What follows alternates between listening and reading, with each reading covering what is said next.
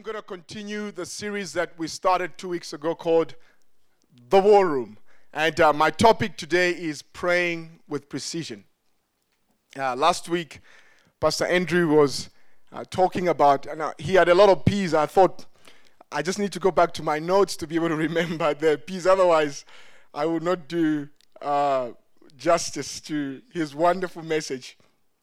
But he spoke about something that I found to be very, very profound. The first point was practical pointers pertaining to praying with power, purpose, passion, and perseverance. And the second point was praying with Pentecost power. And amazingly, at the end of the service, he was praying for people to be baptized in the Holy Spirit. And guess what? We had 18 people baptized in the Holy Spirit. And God is so good. God is so amazing. Amen. And so I'm continuing with that series today, The War Room. I thought because Pastor Andrew was so amazingly profound last week that I should lay 2 or more foundations before we read a biblical narrative, a story in the Bible that will help us understand the power of prayer or praying with precision. So today we're going to read a few Bible verses.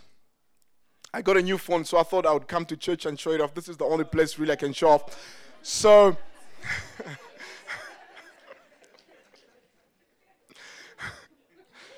I thought, hey, instead of using that remote, I'd rather use my phone so that everybody can get to see that I got a new phone. But anyway, let's pray, then we'll read the word. Lord, we thank you this morning. Thank you for your word. Thank you for being so good. Lord, thank you for pouring out your love in our lives more and more, even as we are worshiping this morning. Lord, thank you that when you send your word forth, it does not return to you void. It accomplishes everything that you sent it for, and it prospers in all that you purposed it for. So we thank you as we receive your word with gladness this morning in Jesus' name. Amen. Awesome. So I would love for us to start with this foundation 1, which is Hebrews 11 verse 6. Paul is who is supposed to, theologians say he's the writer of the book of Hebrews.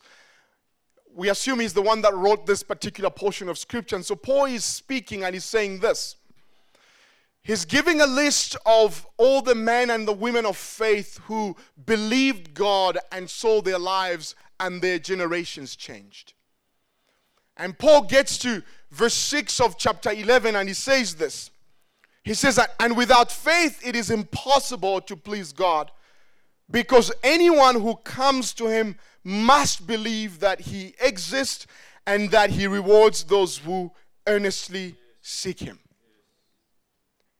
And Paul uses a very strong language. I believe 2 words that are so strong. One is impossible and must. He says it is impossible to please God without faith, and if you come to God, you must believe that he exists. You must believe that he exists. And so, the first foundation for praying with precision is this. First foundation for praying with precision is anchored in faith.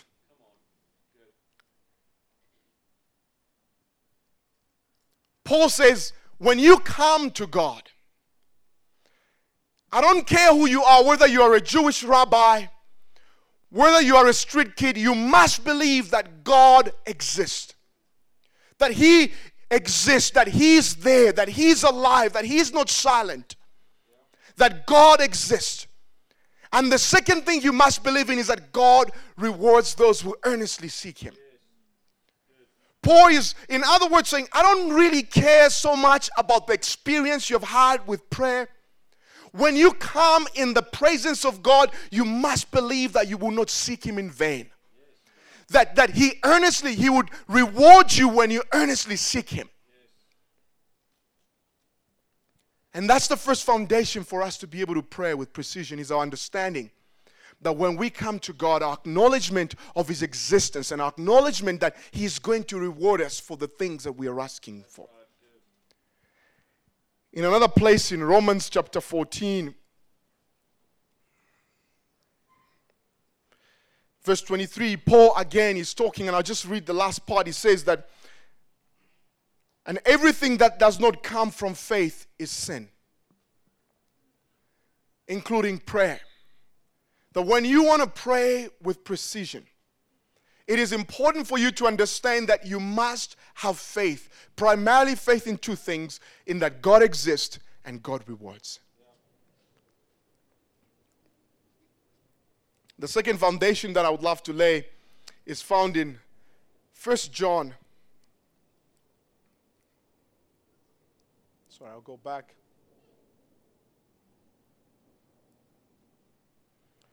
It's found in 1 John chapter 5, verse 14 and 15. John, the apostle of Jesus Christ, is saying this primarily to the people who had believed in the word of God, but heresy had invaded the church and people began to doubt God. People began to doubt, should I pray, should I not pray? Does God really hear me when I pray? Am I just making a noise in my room or in my car when I'm praying? Does God really hear me when I pray? And John is addressing these issues and he says this to them. He says, this is the confidence that we have in approaching God. That if we ask anything according to his will, he hears us. And if we know that he hears us, whatever we ask, we know that we have what we have asked of him. John says this is the confidence that we have in approaching God. That this is the surety, the assurance that we have in approaching God. That if we ask for anything according to his will, we know that he hears us. Now, I'm not an English teacher, but anything means anything. You agree? Anything means your health, your children, your marriage. The Bible says if we ask for anything, you can replace that anything with your situation. He says if we ask for anything according to his will, we know.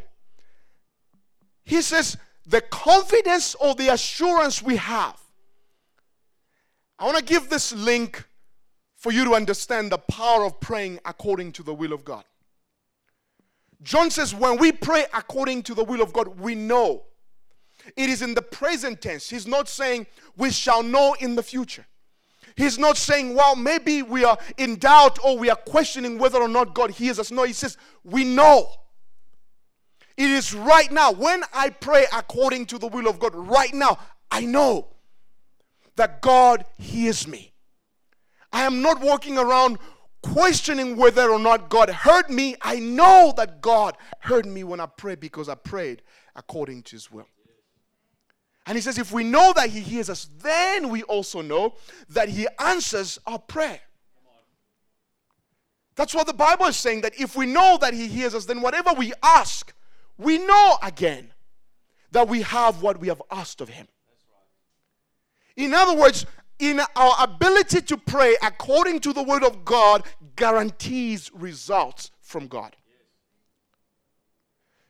Praying according to the will of God is surety of the certainty of outcome.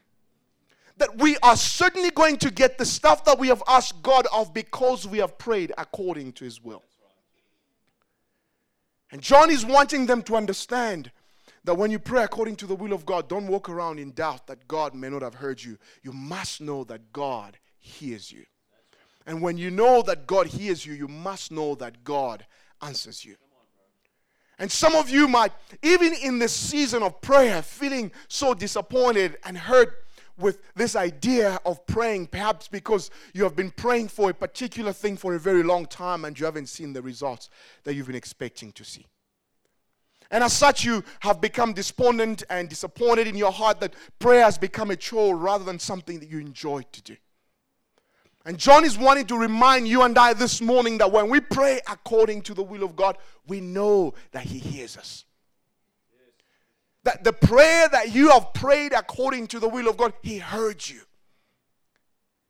And he has answered you.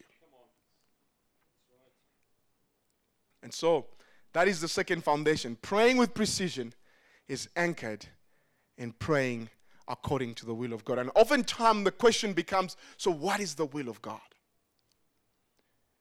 Pastor Andrew spoke last week about the Holy Spirit, and Romans chapter 8, verse 26 and 27 talks about how the Holy Spirit prays on our behalf. And verse 27 talks about how He makes intercession for us according to the perfect will of God. And so praying according to the will of God first is praying in the Holy Spirit, like Pastor Andrew talked about last week. But secondly, praying in accordance with the will of God is praying the Word of God. Now, both my wife and I have this habit. When we are praying for something, we look for a scripture to support what we are praying for.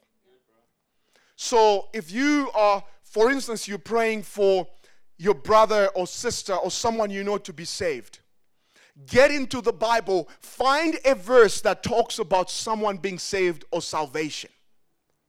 And when you find that, then you begin to pray. For instance, when you read 1 Corinthians, I think it is 1 Corinthians chapter 8, verse 9, first or second, don't hold me to it, but the verses and chapters are correct.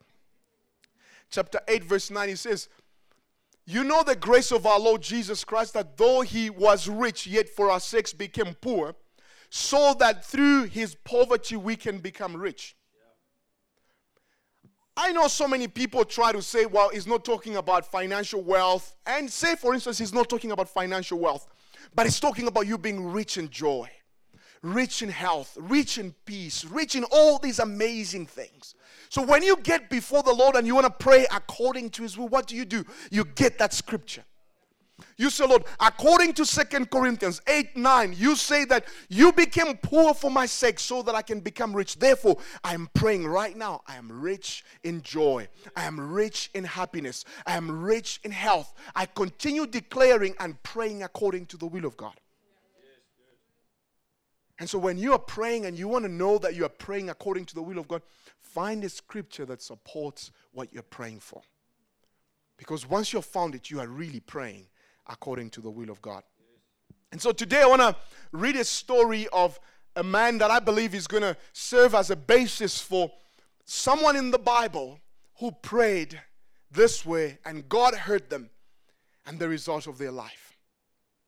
I love Bible stories, you may have noticed, because I feel like they're people like you and I, and it's easier to relate to them rather than giving some very elevated theological explanations of certain things. Stories tell stories better. Amen.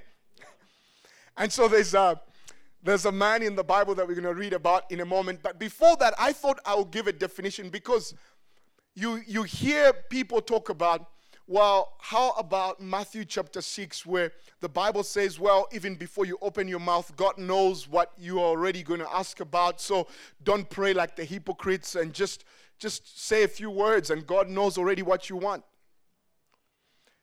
That is a completely different context, and I don't have time for us to go into that context, but I want to give you examples of people who have prayed, including Jesus Christ Himself.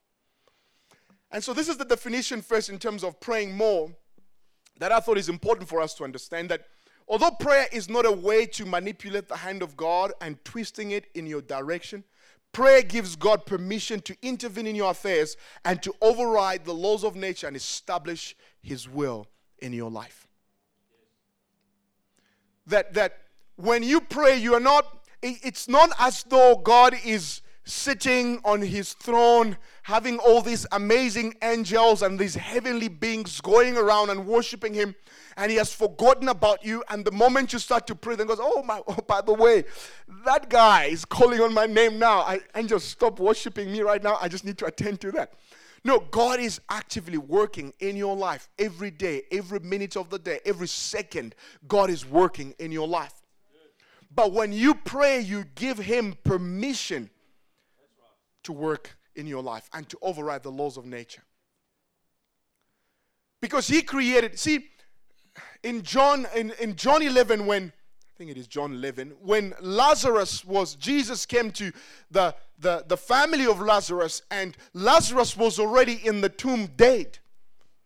In fact, the family of Lazarus besought Jesus and told Him and said, Jesus, listen, if you had been here earlier, this man would have lived, but he's been dead for a while. His body has decomposed. There's no way that he can come out of that.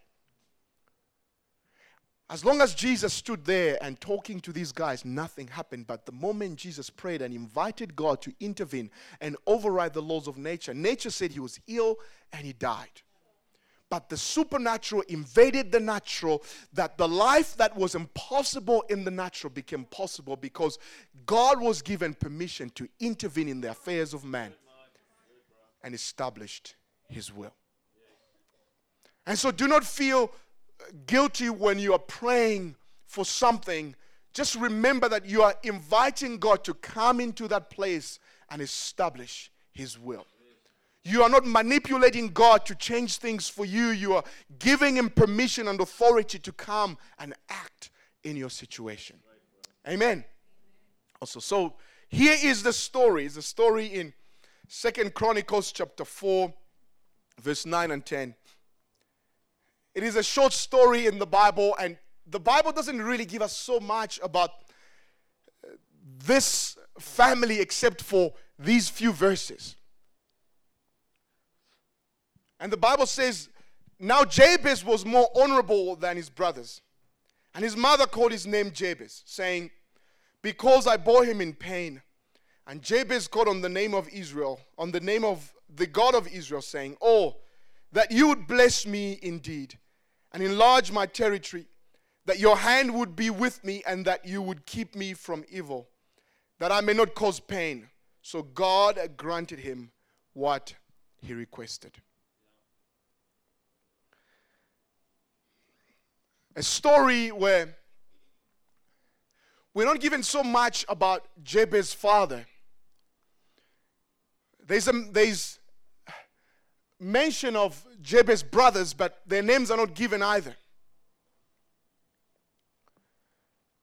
His mother was in pain. Now, we don't know what kind of pain she was in. The Bible doesn't really tell us. But it must have been so much that she would name her child Pain to remind her of her pain.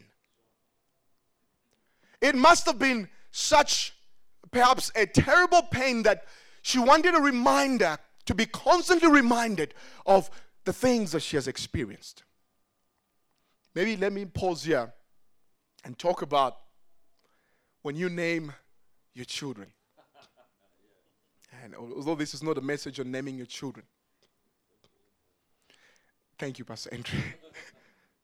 Says don't call them funny names. They're not funny sometimes. When you name your children, you are giving them an identity that is prophetic. And when you speak that prophetic identity, remember that name, they are going to be called by that name for the rest of their lives. For instance, if your name is Stupid, every time you go, you hear the name Stupid, you have to turn back and watch who's calling you.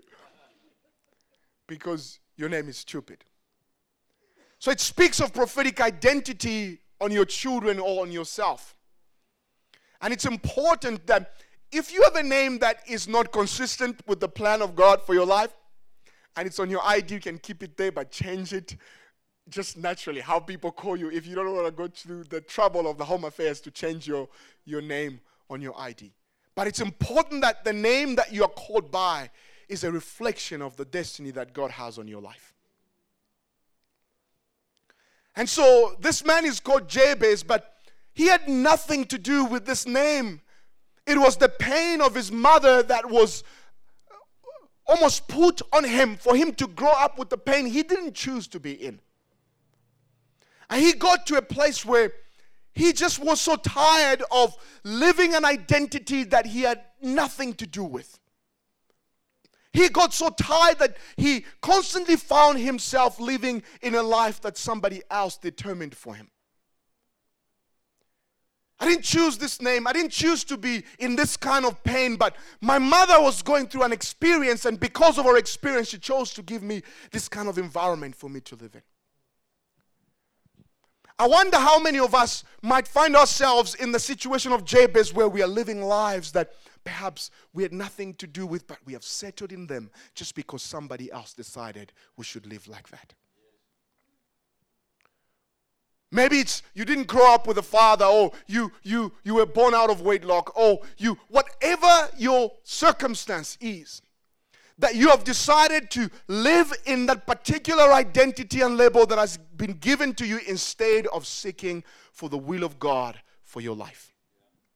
And Jabez gets to a place where he's so tired of living a life he didn't decide to live. Somebody else decided for him to live that life for him. And so he begins to cry out to God. He begins to pray to God and say, God, do the following for me. And at the end of the story, the Bible says that God granted him his request. I want to give us 3 points that I think Jabez did very, very well that we can learn from.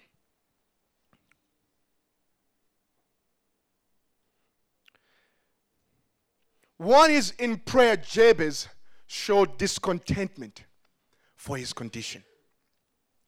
He showed discontentment for his condition. He said, I am tired. And I am tired of living this kind of life. I'm tired of always being in pain. I'm tired of always being anxious. I'm tired of always being afraid because of somebody else's choices and decisions. God, would you change this situation for me? I want to say these things, and I ask the Holy Spirit for permission to say them. I've met a few people as a pastor and my Christian walk where someone is on chronic medication, for instance, and they have settled to take that medication for the rest of their lives. Now, I have nothing wrong against taking medication. Don't misunderstand me. There's a difference between nursing a condition and settling in the condition. I take medication and I have no problem with it.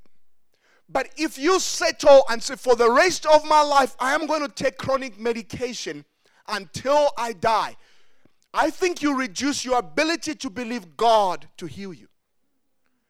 Because in your heart and mind, you have settled, and your faith to believe God for a change of condition becomes almost impossible because your heart has settled in taking chronic medication for the rest of your life. And don't leave the church here and don't take your medication. I am saying you can nurse your condition, but don't settle for it. Even as you continue to take medication, keep crying out to God for your healing. Even as you continue to see your specialists, your doctors, keep crying out to God for your healing. Do not settle in that situation. And so Jabez showed discontentment for being in that condition. The second thing he did that I think we can learn from is that he realized that God can change his condition. He just thought, I've tried to do things by myself. Maybe I've seen great therapists and they haven't been able to help me. But I know someone, that there is a God who can change the course of my life. That there's a God who can change the narrative of my life. There's a God who can change the story of my life. He begins to cry out to God and say, God, would you change my situation? I don't know how impossible your situation is. I don't know how hard your situation sounds. Maybe you've been told so many times that nothing will ever happen to you until you die. Or maybe you've been told so many times that this is a terminal illness and you will never be healed. Maybe you've been told, well, your chances of doing this and that are very, very slim. Maybe you've been told, whatever story you have heard, whatever is the story of your life, there is a God who can change the course of your life. And Jabez realized that, hey, I need to cry out to God because he's the only one who has the power to change the course of my life. He realized that God can change the course of his life. And the third lesson that I think we can learn from Jabez is that he refused to allow the pain he didn't choose to determine the life he chooses to live. He refused to allow the pain he didn't choose. Have you been in a place where you are living in someone else's choices? Maybe it's your depressive choices, the choices that you made in your life when your life was not so great. You were depressed, you were anxious, and you made some decisions, and you have come to a place in your life where you have decided to live in those choices, although you didn't make them in the right state of mind. Maybe it was in your divorced self, where you are divorced and in pain and still dealing with the sense of how am I going to raise these children by myself, or how am I going to love again or do this again. And you made some decisions and you found yourself living in those decisions. Today, he refused to allow the pain that he didn't choose to determine the life that he chooses to live. He understood that, hey, I have a choice right now to live a life that God has prepared for me, instead of continuing to live the choices of my mistakes. Because there are times in your life where you may have made decisions that you knew in your heart that weren't consistent with the plan and the will of God for your life, but you made them. But right now you have come to a place where you are forced to live in those decisions. But he made a decision to refuse to continue to live in those decisions. I don't know how his mother would have felt for him to change his name. I don't know the stories that his mother told him that gave that name so much affection and love that he may have been married to that name for a very long time in his life. I don't know how romantic your situation might sound, but if it is a situation of pain, there's no romance about it. God has a better life for you, but in prayer, you've got to refuse to continue living the life of pain that God didn't design for you, and begin to pursue the life of joy that God designed for you. And so he refused to do that. I want to close with this. Mark 11:24, the Bible says, whatever we ask when we pray, believe that you have it and you shall receive it. Whatever we ask when we pray, believe that you have it and it shall be yours. When do we receive? The Bible says when we pray. Whatever you ask when you pray, believe that you have received it. I want us to walk out of this place today, that however hard your condition is, however hard your situation, the thing you're trusting God for, the prosperity of your business, the growth of your family, or the joy of your family, or the salvation of your friends, whatever you're trusting God for, I want you to walk out of this place today knowing that God is able to change, to bless, to reward, because those who earnestly seek him, he rewards them. Please rise, stand to our feet.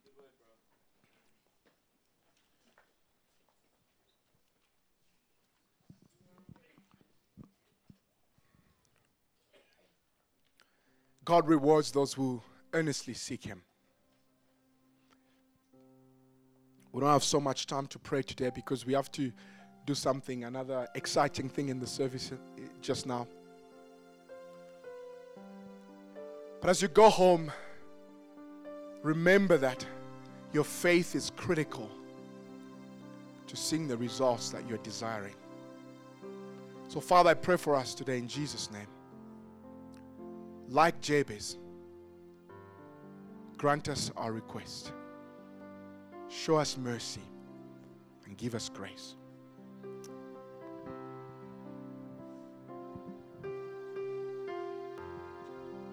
Thank you, Jesus. In Jesus' name. Amen. Thank you. You may be seated. Thank you so much, family.